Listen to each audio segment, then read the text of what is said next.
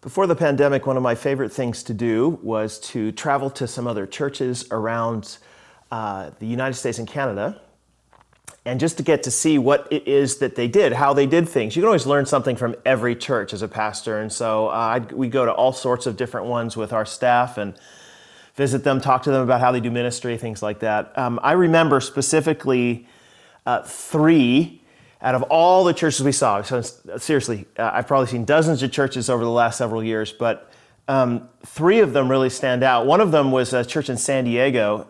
It stands out because I have never seen a screen like what they had there. It was like they had this black screen and white words, but the white words it looked like they were floating in the middle of the air. I have no idea how they did it to this day. The music there was phenomenal. It was basically all young adults. We went there on a Sunday evening, and I, at first, was a little bit cynical because it was, they had the lights and the floating words and everything, and I was like, oh, this is just going to be a big production show. But man, about halfway through, I was like, wow, this is unbelievable. I do remember at the end of that service, there was a pastor who had formerly been a football player in the San Diego area, and he asked everybody if they wanted to come forward, and I think he was talking about how coming forward to receive Christ, but the way that he talked about it really wasn't that way. And people started going forward, but when they get up there, they just wanted to touch his hand. They just want to grab his hand because he was famous. And afterwards, he said, "Oh, why don't you guys all come over here? We'll pray with you to receive Christ." And I think some people were actually surprised that that was what they were doing. They thought they were just going up to shake the hand of the celebrity. I remember one too, another church in Texas, and this church had a famous pastor who was quite a bit older. He had actually planted the church only 5-10 years prior. And when you walked into the church, you realized immediately that the church, the building, was brand new, but it was brand new, done in a 1980s decor. It was basically like the 1980s had been frozen in time and placed inside this building. It's like there were some red velvety walls and blonde wood, and just everything spoke of older church, even though the church was brand new. I remember specifically because I was sitting next to one of our pastors, Ezra, as they were singing this song, Stayed Upon Jehovah. And in my mind, I'm still remembering Ezra singing, Stayed Upon Jehovah.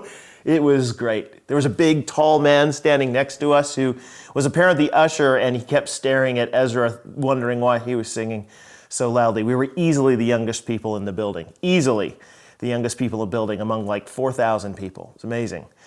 I went to another church in Texas that we went to one of their campuses, and when we arrived at the campus, the people who were there started talking to us about how exciting the preaching was, how exciting the pastor was whenever he would preach. And they loved him, and they said, you're just going to be wowed by him. Now, I knew who he was. I'd lived in Dallas in the past, and I knew who he was. And so I was expecting and excited about what he was going to bring from the Word of God. Anyway, so the video started. It was a live broadcast from their other location. And after about 20 minutes, I looked over, and the couple who had been, talking this guy's ministry up, they were fast asleep right behind us. They had a couple kids, and they had gotten up early apparently that morning, and they were fast asleep. And so then I looked next to me, and Ezra was sitting there next to me, and he was asleep. And on my other side was Kyle, one of our other pastors, and he was asleep, and Ezra was starting to snore.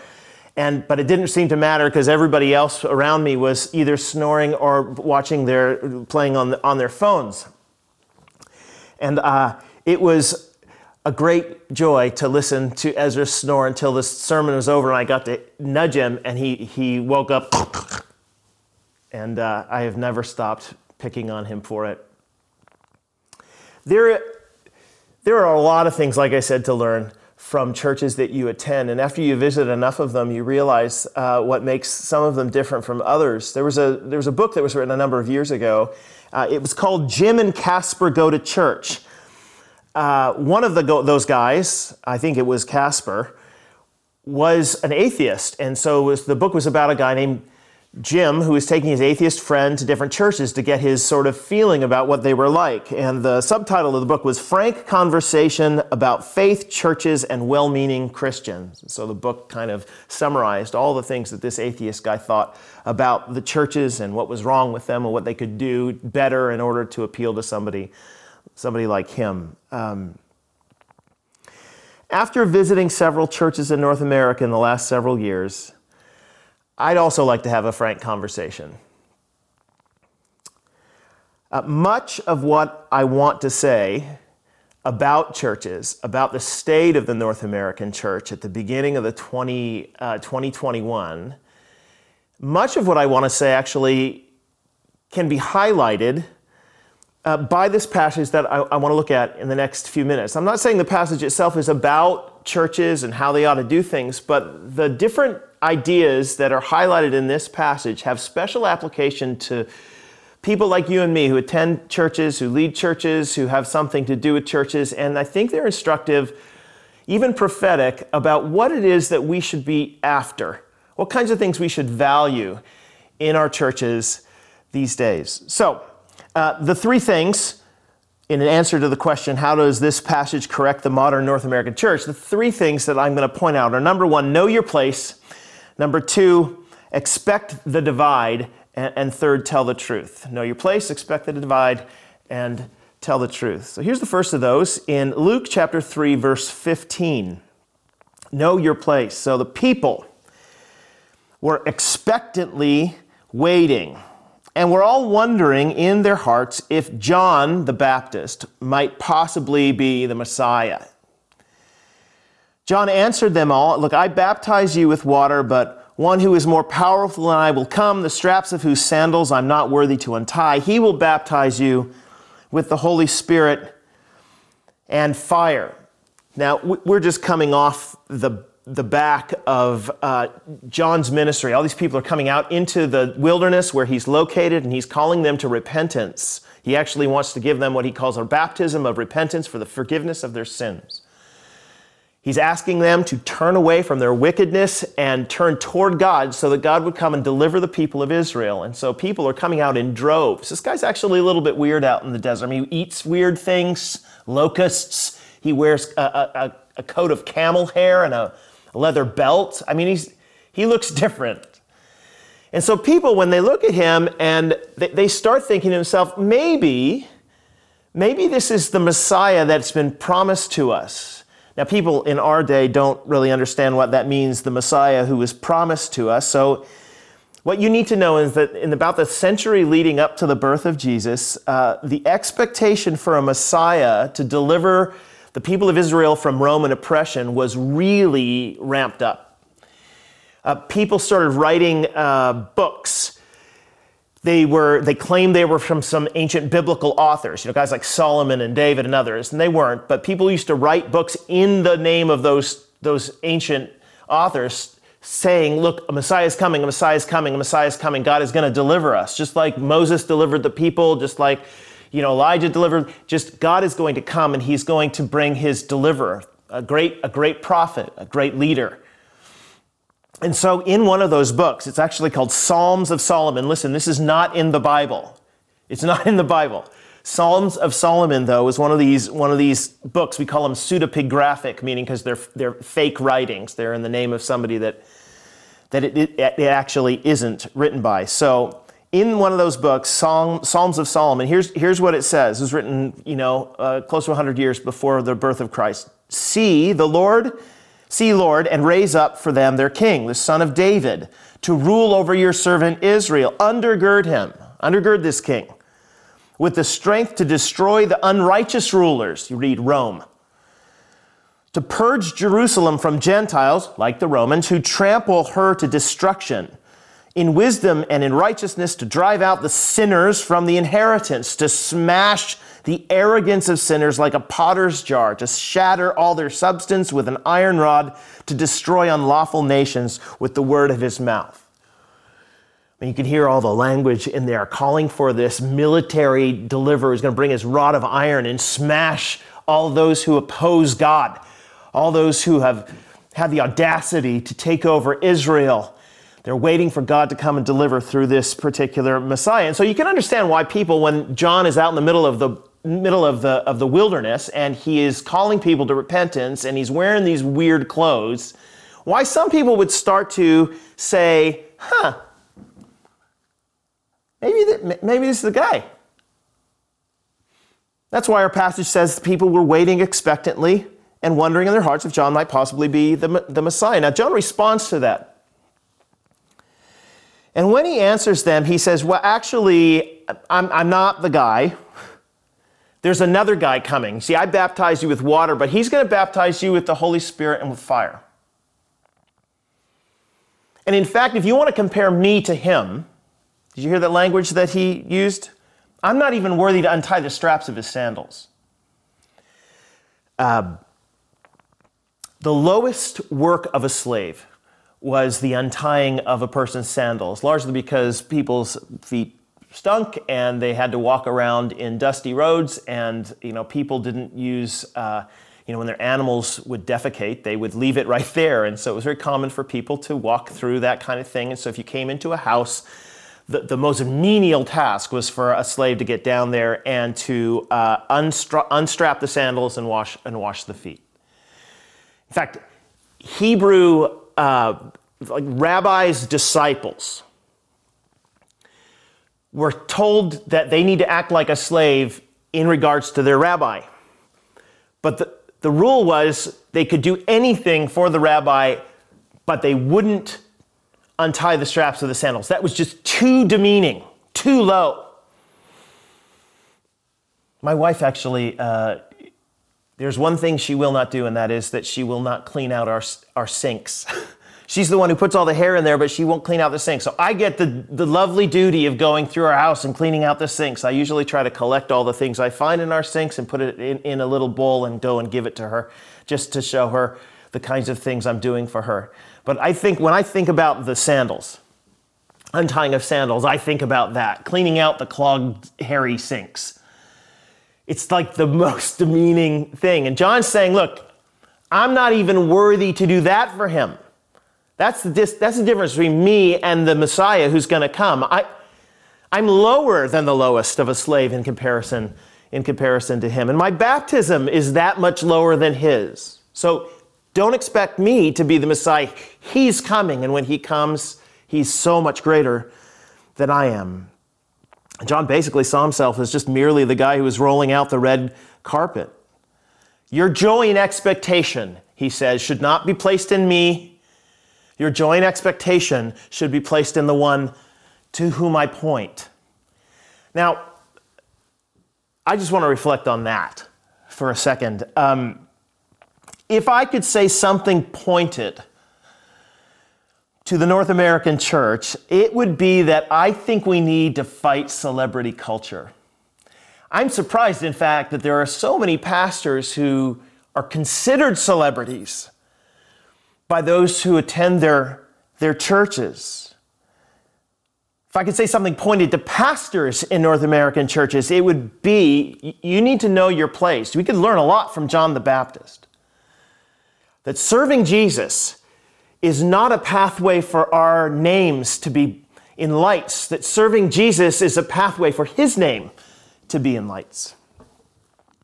I was at a conference several years ago, and I spoke at the conference, and afterwards, you finish the conference, so you go behind into their little speakers room, you have something to drink, and then you go out to the foyer after, where people are mingling and stuff, and you go out there, and some people come up and they want to debate you about what you just said, and other people want to come up and say, I didn't agree, or other people say, I really enjoyed that, it was great.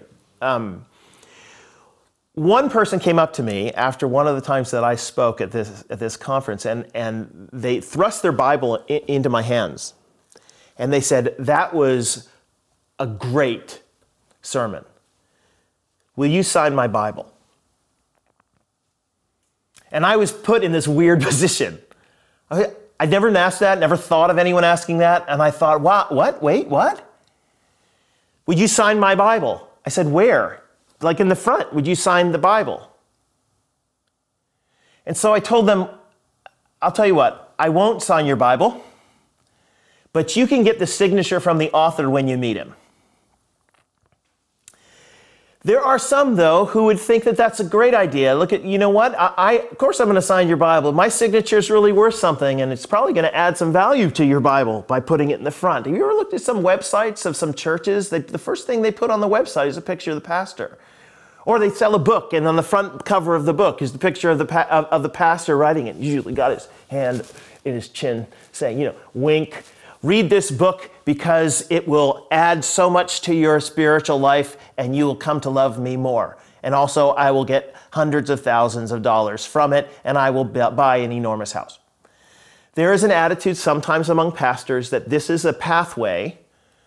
The ministry, the gospel ministry is a pathway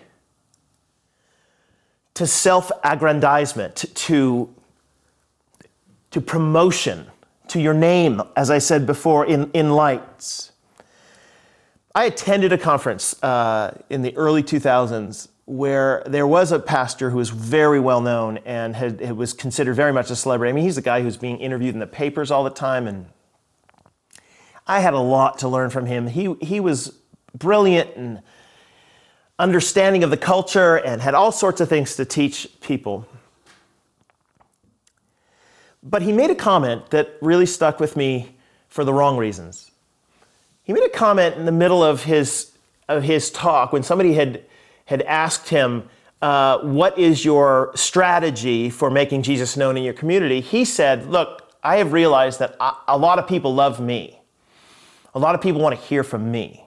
A lot of people want the brand of, and then he gave his name. So what I'm trying to do is I'm trying to use the popularity that I have in order to have people like Jesus too. And when he said that, I know what he's trying to say. I understand it. But at the same time, all that could roll through my mind were certain passages of Scripture, like John 3, verse 30, where John the Baptist himself says, he must become greater and I must become less. And Luke 17, verse 7, Jesus speaking to his disciples who seem to have an idea that they want to become really valuable and important people. Tell us how to increase our faith. And he responds by saying, suppose one of you has a servant plowing or looking after sheep. Will he say to the servant when he comes in from the field, come along now and sit down to eat? Hey man, we're going to celebrate. You're looking after the sheep. What a good job you did looking after the sheep. Let's throw a banquet. Won't he rather say, prepare my supper, get yourself ready and wait on me while I eat and drink? After that, you may eat and drink. Will he thank the servant because he did what he was told to do? So you also, says Jesus to his servant disciples, so you also, when you have done everything you were told to do, should say, we are unworthy servants. We've only done our duty. See, the grand story is about Jesus. I know we like to think that the grand story is about us and Jesus is like a contributing character who puts our name up in lights and he comes alongside to help us reach our dreams. It's just not the case. That we fit into God's overall plan. We fit into God's overall design, and the gifts that you and I have been given serve that purpose, not the purpose of making us great. I've often wondered why it is that God, who is completely self-sufficient, I mean, think about this theologically. God who is completely self-sufficient, meaning that he needs nothing. My mother used to say when I was a little kid, I said, why did God make people? And she said, because he was lonely. And that's not true. God has always existed in a triunity, Father, Son, and Holy Spirit of friends. He's not lonely. He's never been lonely. He is completely self-sufficient. He needs nothing from anyone. No one adds to him. So if you have a God who's completely self-sufficient, why in the world would he use people like us in order to achieve his goals? Why instead wouldn't he, like if he wants to save people, why wouldn't he just write it in the sky? Or, have people fall asleep one night and have a vision and they get the vision and then they're saved the next day. Like why wouldn't God do it that way? Instead, he ends up using people like me who are really not good at it, or people like you, to achieve the purposes that he has in this world. There's a theologian named Bruce Ware, and he was reflecting on that, and he said, look, the only reason that we can surmise, that we can come to think that God would share is because he's a sharing God. The reason that he uses people like us when he could do it all by himself is because he wants to share in his joy with us. And so if that's the case, then ministries of mercy, the gifts that God has given us are a mercy. They are not tools through which we can get fame or fortune. They are a way for God to get the glory, ultimately. And that you and I, like John, end up saying, I must decrease so that he might increase. I'm not even worthy to untie his sandals. May to him be the glory. Right, so that's the first thing I think we can learn. Know your place. Secondly, verse 16 again, and then I'll read on to verse 17. Here's what it says. John answered them, the people who are expecting him to be the Messiah. And John answered them all, I baptize you with water, but one who is more powerful than I will come, the straps of whose sandals I'm not worthy to untie, and he'll baptize you with the Holy Spirit and with fire. Now you read that and you're thinking, okay, but what does that mean?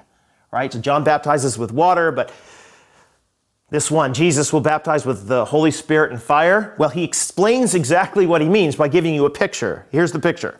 His winnowing fork is in his hand to clear his threshing floor and to gather the wheat into his barn. But he will burn up the chaff with unquenchable fires. The winnowing fork is in his hand. You and I don't do farming like that. We don't do wheat farming generally, and if we were wheat farming, we would get a combine and we would use it to do it. In those days, though, wheat farming was done with one of these. This is a little fork over here. This is a basket. The way that you did wheat farming was that you would put all the grain on the floor of your threshing floor, and either you would step on it or you get one of your animals to come and crush the heads of grain. And then you would take this fork, basically a rake, and you would scoop up the wheat and you would throw it in the air right above this catcher, this bag, and the heavier wheat would fall into the bag so that you could take and store it in your barn, and the chaff would blow off into a side of the threshing floor, and then you would gather up all that chaff and you'd go and you burn it. This is the image that Jesus is using here. He's saying, look, that John is using here about Jesus. He's saying, look, when this Jesus comes, here's what his ministry is going to look like. The people are going to be on the floor, and Jesus is going to toss them up in the air, and some of those people are going to fall into the basket because they are his possession. He's going to go and take them into the storehouse, and they're his possession. And others are going to be chaff that blow away. On the floor, they may all think that they belong to Jesus, but as the chaff is going to blow away. This, of course, is tied into the passage that immediately preceded, talking about the importance of repentance and practice, not just profession of someone's faith. But there's going to be a great dividing. There's going to be a great divide. Not everybody is going to receive the message of Jesus. This is a prophecy. You notice the words here, will. When he comes, he will do this. John is predicting it.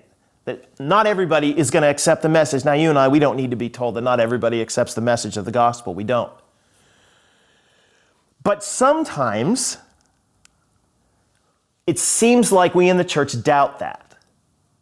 It seems like we actually believe that, look, if we just use the right tools, if we just say it in just the right way, everyone will believe it. There is a way, there's a secret set of words or phrases. There's an abracadabra that will unlock the heart of the people to whom we're speaking. And if we can just find that silver bullet apologetic, if we can just find that silver bullet way of talking, everyone will believe. There won't be a divide between wheat and chaff. Everyone will be wheat. It's almost like we think in this way. You know, you ever go into a dark hallway and you got a set of keys, you get those big janitor keys. I'd sometimes go in and try to get into the kitchen at the church for water. And I have a set of keys, and they all shaped the same, but I don't want to turn the lights on in the hallway because then they'd see me going in and getting the water. And I try to use one key and it doesn't work, the next key doesn't work, next key it doesn't work. It's always the last key, right? It's always the last key when you're in the dark hallway.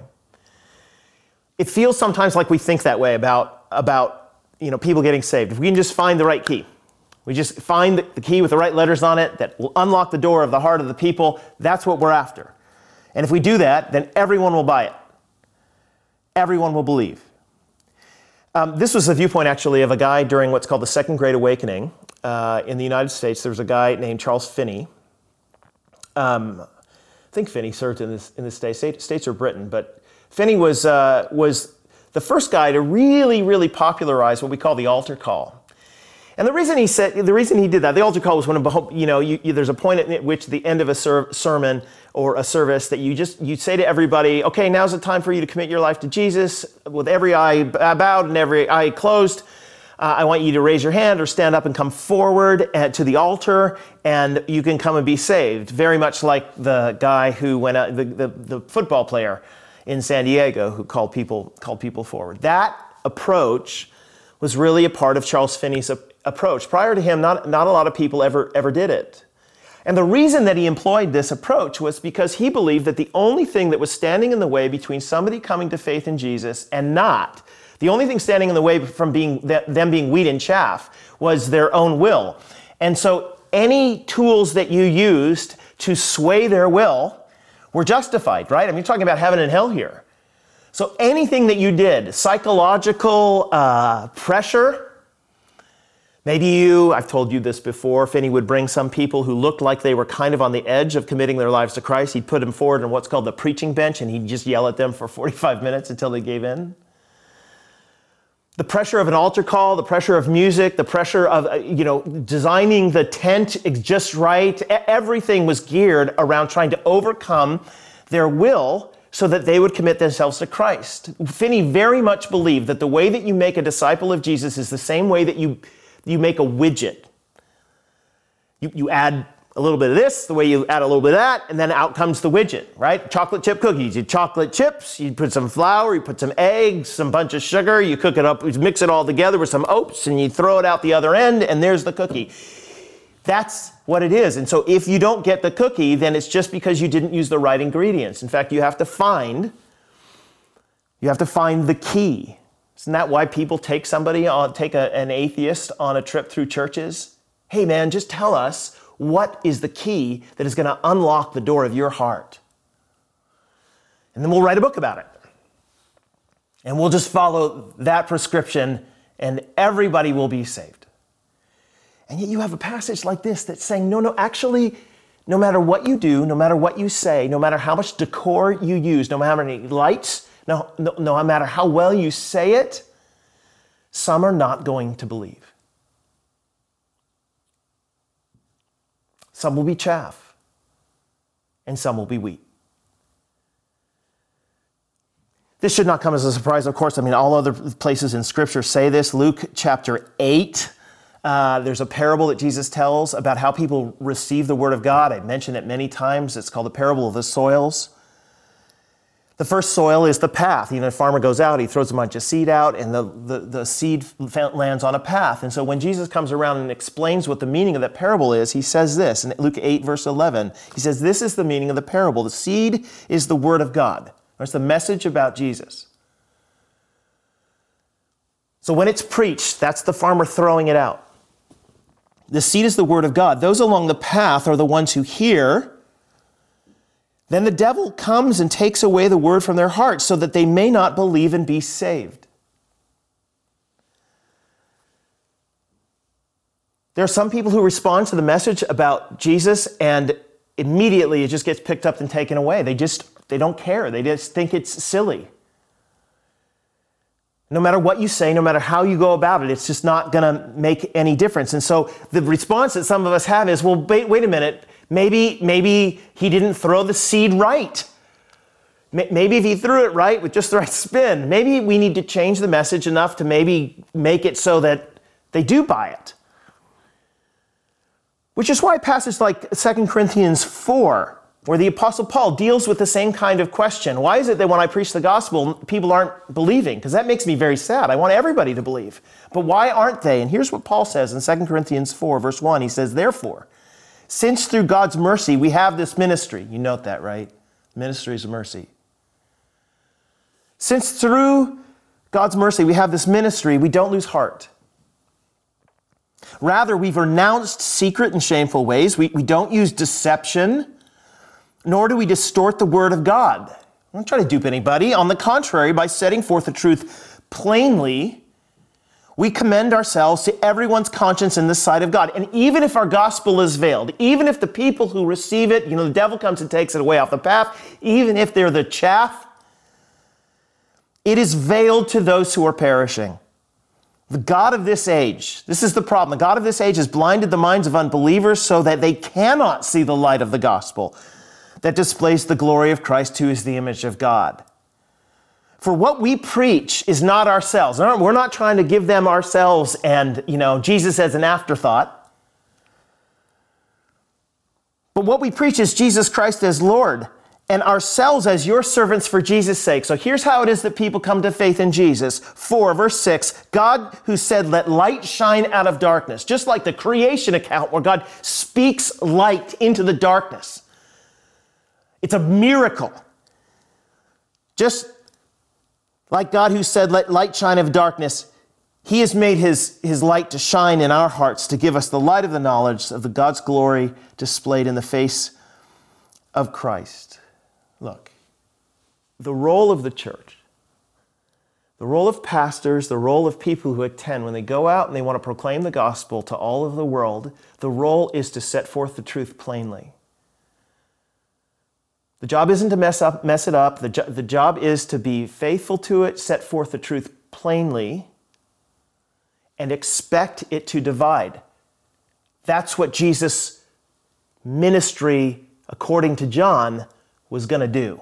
Expect the divide. Finally, tell the truth.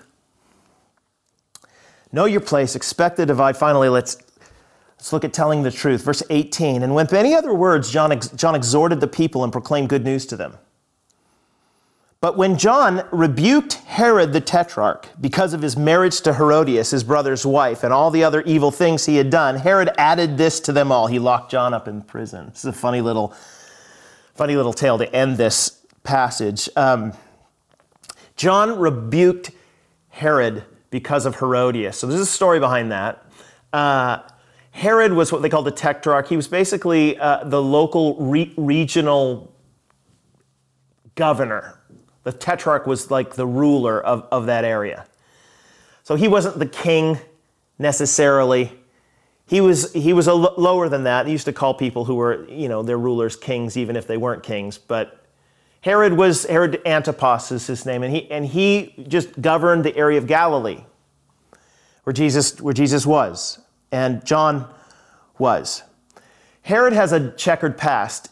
He had a wife who was married to him for a political alliance, right? He was married off by his father so that his wife and his wife's family could be partners with the Herods, and everyone would live peacefully and their kingdom would flourish, right? But on one occasion, Herod Antipas was traveling and he saw the wife of his brother. And she was beautiful. In fact, she happened to be his niece, and she was beautiful, and he just thought she was great. Her name was Herodias. So when he saw her, he seduced her, and he decided that his wife, the daughter of the rival king that they had arranged for the peace, he decided that his wife needed to go away. So he did. He kicked her out. That ended up causing a war. He kicked her out, and he took Herodias from his brother, and he brought her to Galilee, and they ruled there together. So everybody knew the story of Herod and Herodias. This, by the way, is not an uncommon thing for Roman governors to do, right? They were not the most upstanding people in the world, right? They had the Kardashian background or whatever it is these days, right? But when this happened, very few people said much about it, except for John, who, when he hears about this, starts spouting off and saying, that's wicked. What the ruler here has done is that's wicked. Now, that's a surprising move on John's part, at least from my point of view, because if there's one guy that you want to leave alone and not say anything about, it's probably this dirty fox. Jesus calls him a fox later on. This guy who's done this act and has authority over you and can put you in prison. Like, you don't talk to him about this. And yet, John doesn't back down. He actually is what I'd call an equal opportunity offender.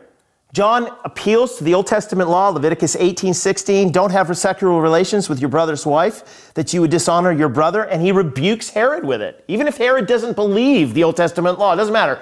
You're guilty according to God. And this brings along with it the locking him up in prison. If I could say something pointed to the North American church finally, it would be that we probably need to regain our prophetic voice.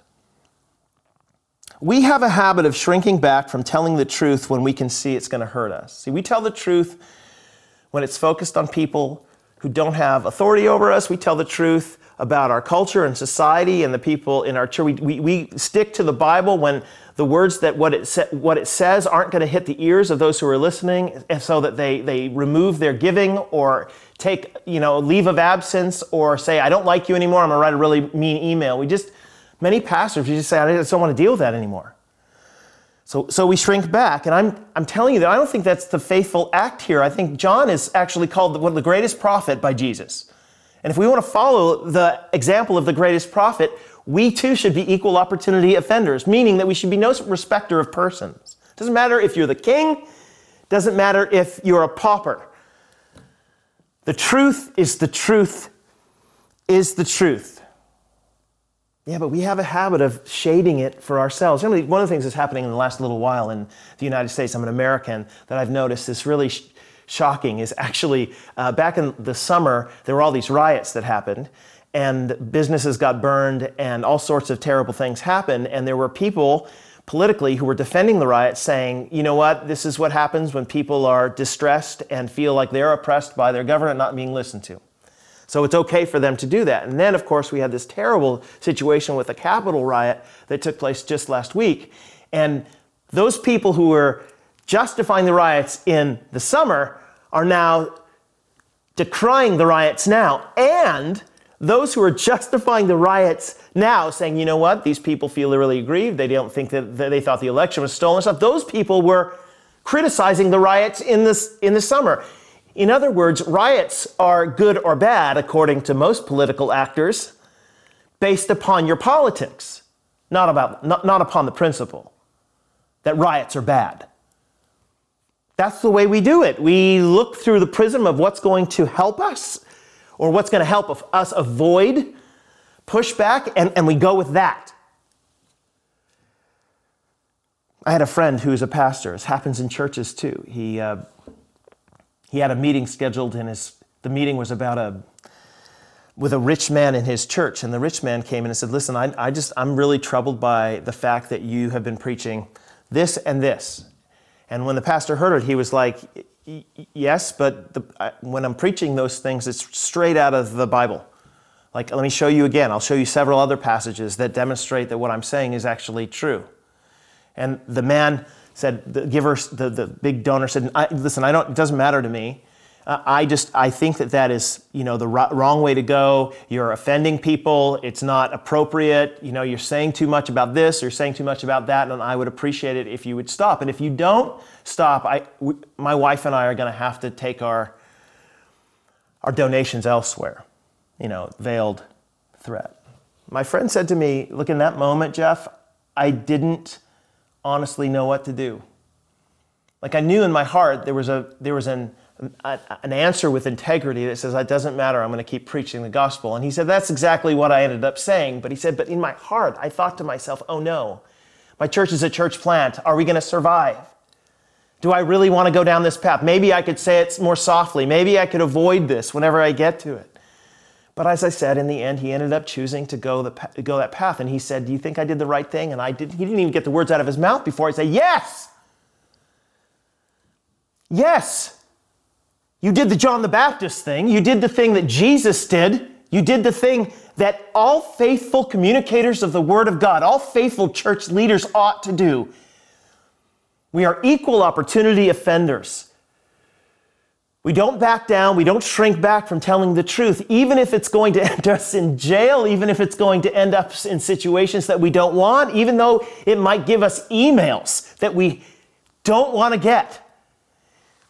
We go through with it. I was on the Northview TV last week with little kids, the little kids TV, and the joke was that this little guy Marvin, he's a puppet with green hair, and he, at the end of the interview he was doing with me, the interview was him looking over my shoulder at what I was preparing a sermon, and he started saying in his Marvin voice, "Are you going to say that?" And I said, "Well, yeah." "You can't say that. You'll get emails." And I was like, well, and then he said, "I'm going to go tell Ezra." And then he took off, and I said, no, don't do that, because Ezra scares me. But that's an understandable joke. And the reason that it's understandable, the skit was understandable, is because, yeah, that's what happens. That's what happens. You have a choice to make. And it's not just for pastors, it's for people who are sitting in the pews, people who are sitting at home like this. You are often faced with situations in our lives. We're either going to tell the truth or we're not. And we think very much about the person we're telling it to and saying, do they have authority over me? Do they have a situation in which I need to have their favor? And we back down and we don't tell it. When the truth is, we could be a lot more prophetic. And I think the Lord would be far more honored. Look, let me finish with this. I don't think the church needs any more equivocating pastors. We need people who can tell the truth. So here's the passage that is given by the Apostle Paul. These are kind of some of his final words ever. 2 Timothy chapter 4. He says, "In the presence of God and of Christ Jesus, Timothy, who will judge the living and the dead, and in view of his appearing in his kingdom, look, I give you this charge. Preach the word. Be prepared in season and out of season." There is going to be an out of season. There's going to be a time when people aren't going to appreciate it. They're not going to clap for you. They might imprison you. Be prepared in season and out of season. Correct, rebuke, encourage with great patience and careful instruction. For the time will come when people will not put up with sound doctrine. Instead, to suit their own desires, they will gather around them a great number of teachers to say what their itching ears want to hear. They'll turn their ears away from the truth and turn aside to myths. But you, Timothy, you pastor, you leader, you keep your head. In all situations, you endure hardship, do the work of an evangelist, and discharge all the duties of your ministry. Oh, may it be so. And may the church flourish under the guiding hand of our capable God. Let me pray for us, Lord. I'm thankful for your word. I'm thankful for passages like this that really do challenge the way we think maybe about our churches. So I pray, Lord, that you would help us, all of us, to treasure the things that we see in the ministry of John and in Jesus, Father, and remain faithful to those, even in the midst of times that are troubling. Bless us as we go forth and do it. In Jesus' name we pray. Amen.